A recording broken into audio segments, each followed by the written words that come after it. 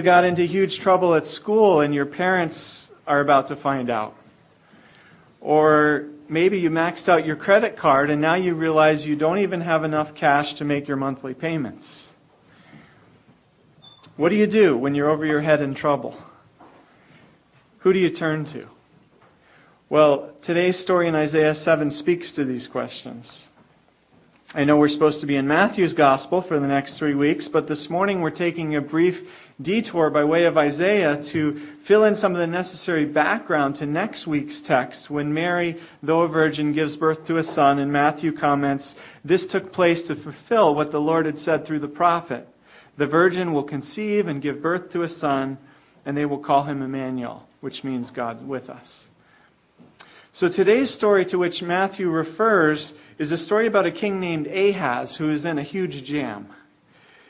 Ahaz is the king of Judah. The time is about 734 BC. These are the days of the divided kingdom when Israel, or sometimes called Ephraim, as you'll see in today's passage, Israel and Judah have split apart into two nations. Israel, Ephraim, is ruled by generally wicked kings in their capital, Samaria, and Judah is ruled by generally more righteous kings from the line of King David in their capital, Jerusalem.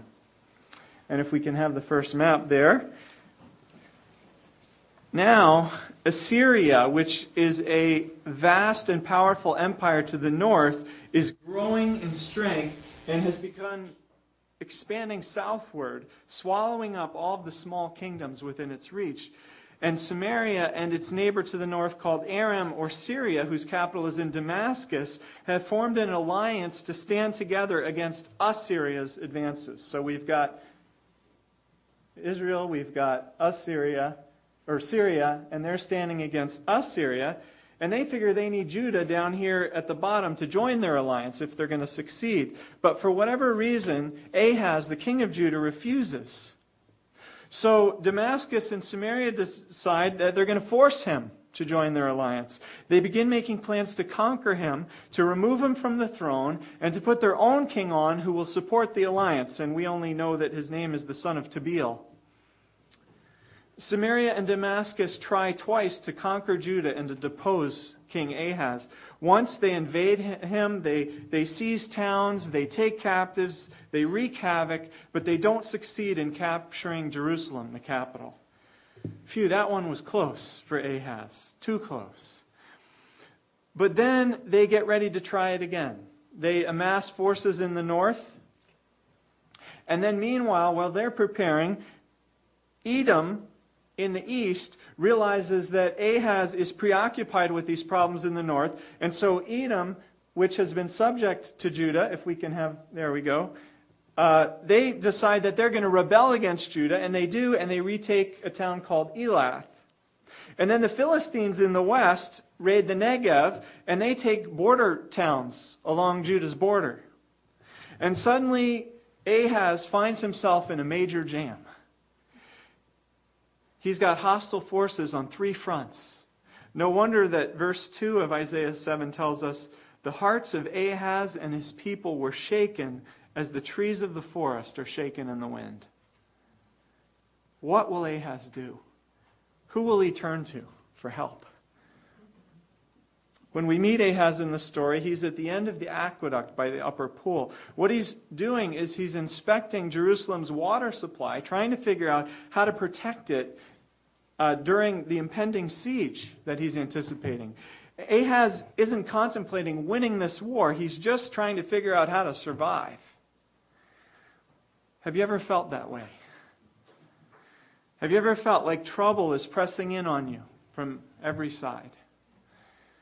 Like there's no good news, there's just bad news. Like everywhere you look, there are only new problems. And you don't know where to turn. Well, Ahaz thinks really hard about what his options are. And basically, he can come up with 2.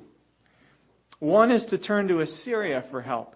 Now, Ahaz must have been really proud of himself to have thought up this option. It's very clever.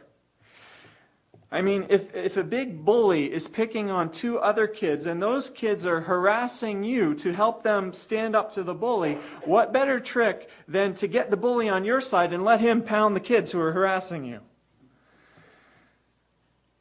Well, maybe Ahaz realizes that standing up to Assyria is a losing proposition. Better to join the winning team and let Assyria take care of his immediate problems of Samaria and Damascus. Ahaz has a second option, though. And I don't know if he'd seriously considered it himself or not, but the Lord sent the prophet Isaiah to remind Ahaz about the second option. Verse 4 spells it out. Be careful, keep calm, and don't be afraid. This could also be translated, be careful to keep calm, or be careful to be still, and don't be afraid. Basically, God is saying, I'm warning you not to do anything. Keep calm, be still, don't do anything, and don't be afraid. And then God goes on to assure Ahaz that God will thwart the plans of Samaria and Damascus, that they're nothing to be feared because God will make sure that Assyria wipes them out before they can harm Ahaz. Ahaz needs to do only one thing, to trust in the Lord. But, God warns in verse 9, if you do not stand firm in your faith, you will not stand at all. God is promising here to get Ahaz out of this jam. His only condition is that Ahaz trust God instead of trusting Assyria. If Ahaz doesn't trust God, God warns, Ahaz will be destroyed. It's decision time for Ahaz. And this is the most important decision he'll ever make. As we'll see, his response to this situation will set the future course for God's people for the next 700 plus years. Let's help him weigh his options. First, there's Assyria. Assyria is powerful and vicious. Part of their conquering strategy was the element of terror. They were known to impale their enemies on sharp poles and just to leave them there to die as a warning to everyone else who might stand against Assyria. Assyria fought ruthlessly, and they devised many other cruel forms of torture. So horrid were the stories of Assyria's atrocities that they set the teeth chattering of all the little nations around them. Assyria was a good power to have on your side. You didn't want to be their enemies. Second option, there was the Lord. Judah was in a covenant relationship with the Lord. Long ago, God, the great king, had made a treaty with King David and with his descendants. God had promised to support and to defend and to bless Judah. And in return, the kings of Judah had promised to follow and to trust and to obey God alone as their only Lord. This had worked fairly well in Judah. Many of David's descendants more or less followed God, and when they did, Judah generally prospered. You could compare this to the land of Israel to the north, where the kings of Samaria, the line of wicked King Ahab, had been utterly wicked, and that nation is now on the verge of utter disaster as Assyria threatens. But Ahaz down in Judah wasn't like his Davidic fathers in Jerusalem. Ahaz had very little use for the Lord or for the old covenant with the Lord. I mean, Ahaz had only just become king, and look what he had inherited. Maybe the Lord had been helpful in the olden days, but these were the modern times. Things were different now. Ahaz had to be realistic. He had to use his brains. Can you blame Ahaz?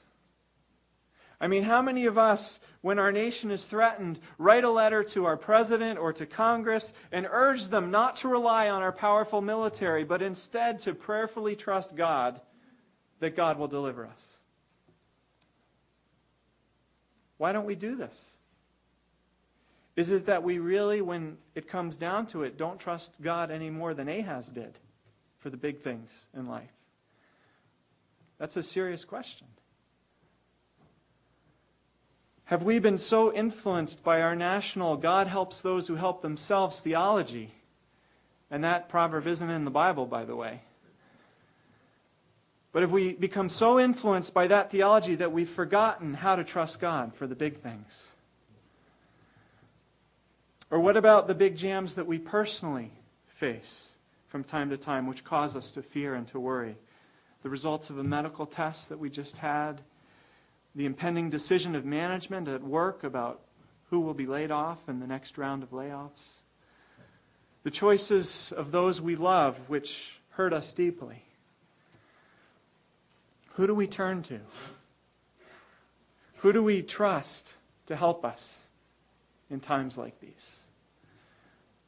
The big Assyrias of the world or the Lord? Our Assyrias come in all shapes and sizes. Alcohol, shopping, work, TV, loved ones, popularity, money. But Francis Schaeffer very astutely observed a number of years ago that for the majority of Americans, our running after all these things add up to two major pursuits. Call them our two major Assyrias, call them two major idols or false gods, call them two major sets of values and priorities. Whatever you want to call them, they're what we as Americans tend to trust and to give our primary allegiance to, more so than God. And Schaeffer said they are personal peace and affluence. Personal peace. If I could just somehow manage to be sheltered and protected from the problems and tragedies of life, and from the hurts and the heartbreaks which I see others dealing with. If I could insulate myself from trouble and ensure an easy life for myself and my family. Affluence. If we could have nice things, if we could give our kids a really good education, if we could be able to have some fun and have some nice vacations, if we just didn't have to do without, if we didn't have to put off buying what we want now until next year, if our kids didn't have to go to school and have less than all the other kids, if we didn't have to look across the street at our neighbors and have less than what they have, if we could just build a cushion of personal peace and affluence around us, then we'd be much less likely to be affected by big jams like Ahaz and so many others find themselves in. Unfortunately, Schaeffer recognized that Christians are often little different from the surrounding culture when it comes to these two priorities. Well, compare personal peace and affluence with the Lord. He says, don't worry about what you're going to eat or drink. Look at the lilies of the field. Look at the birds of the air. Your Father in heaven takes care of them. How much more will He take care of you? In fact, the Lord continues, sell your possessions and give to the poor, and you will have treasures in heaven. He adds, in this world you will have trouble. In fact, if you want to follow me, you must lose your life. You must take up your cross. You must deny yourself. But take heart, I have overcome this world, and you will not fail to receive 100-fold for what you've given for my sake. So which will we turn to? When we're threatened by fear, when we're threatened by worry, will we turn to Assyria, or will we turn to the Lord? This decision is front and center in our story this morning. And the Lord does not want Ahaz to get this important decision wrong. Twice He sends Isaiah to him, first in verses 3 to 9, then again in verses 10 to 11. And that's God's grace to persist in encouraging us to trust Him, to make the right choice. He reminds us, He pleads with us again and again. Ask the Lord your God for a sign, God pleads with Ahaz in verse 11. Whether in the deepest heights, in the deepest depths or in the highest heights. God generously offers to prove Himself trustworthy. God will put on a dog and pony show if that's what it takes. Never mind Ahaz's weak faith. God will bend over backwards. God will do backflips to help Ahaz trust. But Ahaz has already made up his mind. Obviously, Assyria is the way to go. Obviously, right? Ahaz piously quotes Deuteronomy, "I will not put the Lord to a test." But Ahaz has no intention of trusting the Lord. How about you and me? Beneath our pious words and our church attendance, in our everyday decisions and our life priorities and choices, are we going with Assyria too? Or is our trust resolutely and firmly in the Lord? Well, for Ahaz, the die is cast. He's made his choice to go with Assyria. He's breaking his covenant with God. He's rejecting the Lord of his fathers. And he's making a treaty with a new Lord, a more trustworthy Lord. From now on, he will depend on and serve the king of Assyria. Well, God reacts in verse 13 to Ahab's choice. Ahaz is severely testing God's patience with God's people. And so God will provide a sign, but not the kind of sign that God had originally offered. The sign God will give now, verse 14, will not be one to bolster Ahaz's faith, but rather to prove that despite Ahaz's unfaithful rebellion, that God is with his people. Immanuel, God with us. That's the sign. And there's both grace and judgment in this sign. To have God with you is a double-edged sword. God's presence means hope and salvation for those who trust God, but it means judgment and destruction for those who reject God. In verses 15 and following, we see the judgment and the destruction prophesied for Judah. By the time this boy, Immanuel, is old enough to know right from wrong, verses 15 to 17, he will be eating curds and honey. For before the boy knows enough to reject the wrong and to choose the right, the land of the two kings you dread, Samaria and Damascus, will be laid waste.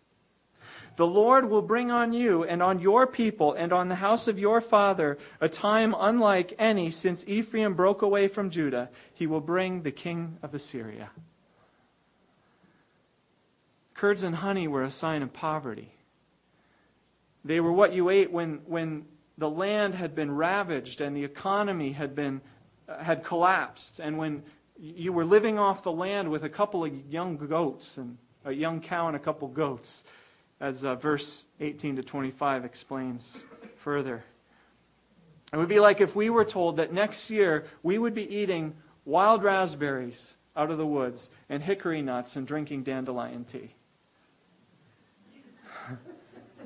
Just what's available in the wild. The economy's gone, the grocery stores are closed. God is saying, fine, if you want to trust Assyria, go ahead.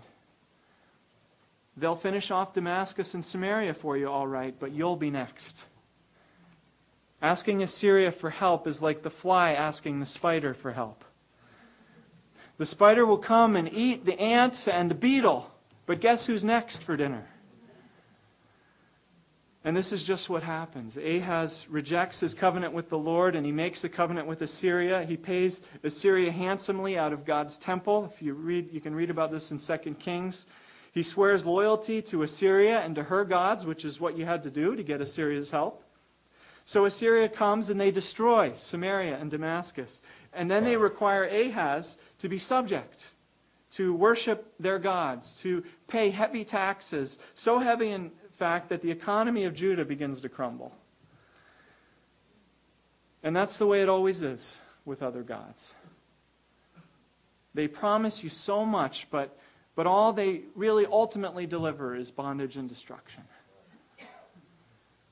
False gods are a bit like flypaper. Haddon Robinson, the famous preacher, explains, the flypaper smells sweet. The fly lands on the flypaper and says, "My flypaper." But when the flypaper says, "My fly," the fly is dead. Or think of the strange man in the dark van who offers the little girl a lollipop. The offer seems so good, but only horror awaits. That's what it's like with other gods. And a life which is guided by the gods of personal peace and affluence is the same way. These gods might work for a while, like Assyria seemed to do, but eventually, we, and if not us, our children or our grandchildren, reap destruction and bondage, ecologically, economically, socially, morally, ultimately, spiritually. Well, for Ahaz and the people of Judah, things will never be the same after this. From this moment on in Judah's history, there are some ups and there are some downs, but overall the trend is all downhill. Every king after Ahaz, if you keep reading the story in 2 Kings, experiences war and defeat and subjugation to Assyria and then to Egypt and then eventually to Babylon when the whole nation is taken into exile. David's house has chosen to obey and to trust the king of Assyria instead of the king of heaven. And so the freedom and the glory and the flourishing of God's people is over. I wish I had time to lay out the whole structure of the book of Isaiah, but basically this moment in Isaiah 7 was the watershed moment. It was the tipping point. And what was the key issue? It was faith. Who was Ahaz going to trust? It's always been about faith, right? From the beginning of God's choosing of Abraham, the man of faith, to the full flowering of the work of God through Jesus Christ, who calls us to faith in Him. And that's why the Apostle Paul can reflect on all this in Romans and insist the righteous will live by faith. It's all about which God we're putting our faith in. Assyria or the Lord.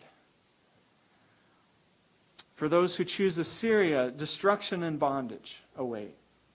But for those who trust the Lord, there's good news. Remember, the sign of Immanuel, God with us, is a double-edged sword. While the birth of Immanuel signaled doom for Ahaz and for Judah, it was also a sign of hope for the remnant who continued to keep their faith in the Lord. In Isaiah's day, this good news and what it fully meant remained shrouded in mystery. Listen to verses 13 and 14 again. Isaiah says, "Hear now, you house of David." Notice, house of David, it's more than just Ahaz who's being addressed here. "The Lord Himself will give you a sign." The you here is plural. "The virgin will conceive and give birth to a son, and will call him Immanuel." So as we focus on the good news and the hope of this sign, first of all, who is this virgin? Scholars like to point out that the Hebrew word translated virgin here, Alma, can also be translated young woman. And Alma is a young unmarried woman, usually a teenager, who in that culture was also understood to be a virgin. Parents carefully guarded their daughters' purities back then because if she wasn't a virgin, they couldn't find a husband for her. So who is this virgin, this not yet married young woman who is going to have a child? Well, nobody's sure. Obviously, Ahaz and Isaiah expected this virgin to give birth to a son in the next few years. After all, this boy will eat curds and honey when Assyria devastates the land 2 or 3 years later. And probably Ahaz and Isaiah assumed that this virgin would have a son not through some miracle, but through getting married and getting pregnant. I mean, forget just for a minute about the birth of Jesus, 700 plus years later. If you were Ahaz and you heard that the young unmarried woman would have a child soon, wouldn't you assume that she was about to get married? Well, this leads to the second mystery. Who is this child, Immanuel, who is born to this virgin, to this young woman? Well, Bible interpreters have many suggestions. Some say it's one of Isaiah's sons. Maybe Maher-shalal-Hashbaz from chapter 8, if you keep reading the story, or maybe another son. But the problem is that Isaiah already had a wife and a son. He had Shear-Jashub from Isaiah 8. So Isaiah's wife wasn't an Alma anymore. Did he take a second wife? Or, as other scholars think, is Immanuel one of the sons of Ahaz? Maybe Hezekiah. But if you piece together the history, Hezekiah was already born by this point. It couldn't be Hezekiah. Who's this son? Still others think Immanuel was the child of a young lady who we can't identify, but that Isaiah and Ahaz would have known who this virgin was. Well, none of these options seem very good. And then add to this mystery Isaiah 8, where Immanuel is mentioned twice again. In verse 8 of Isaiah 8, we learn that the land of Judah seems to belong to Immanuel.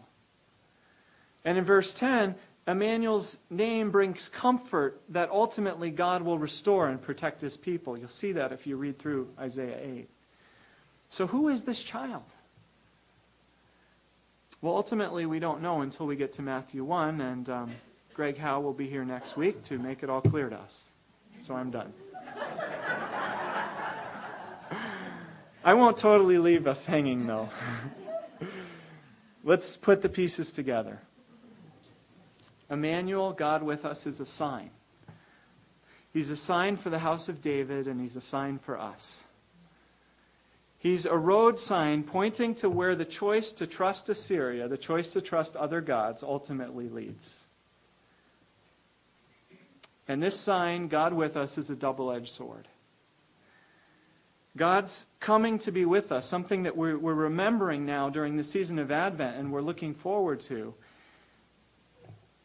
This coming means destruction for those who don't put their trust in the Lord. It also means deliverance and life for those who do put their trust in Him.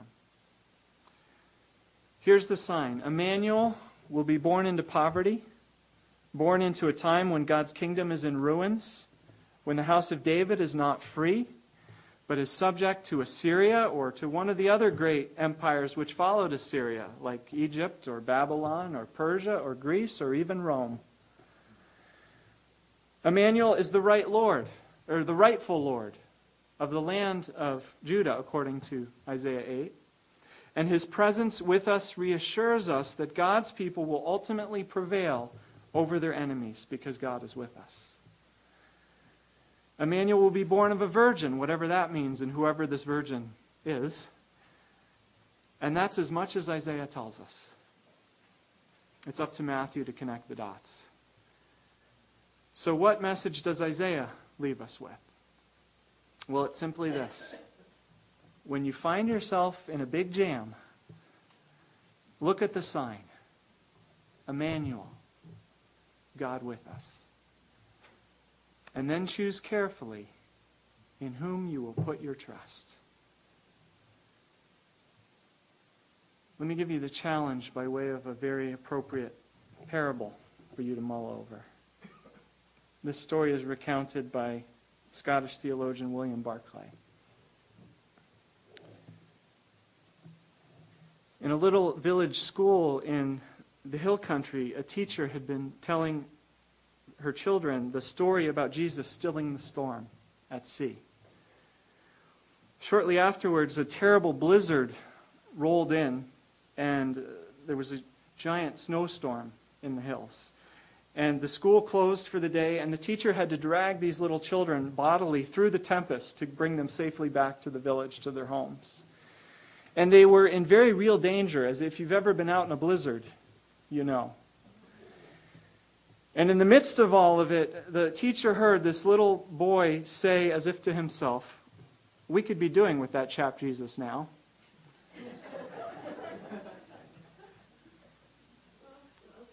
Let's remember this Advent that indeed we could.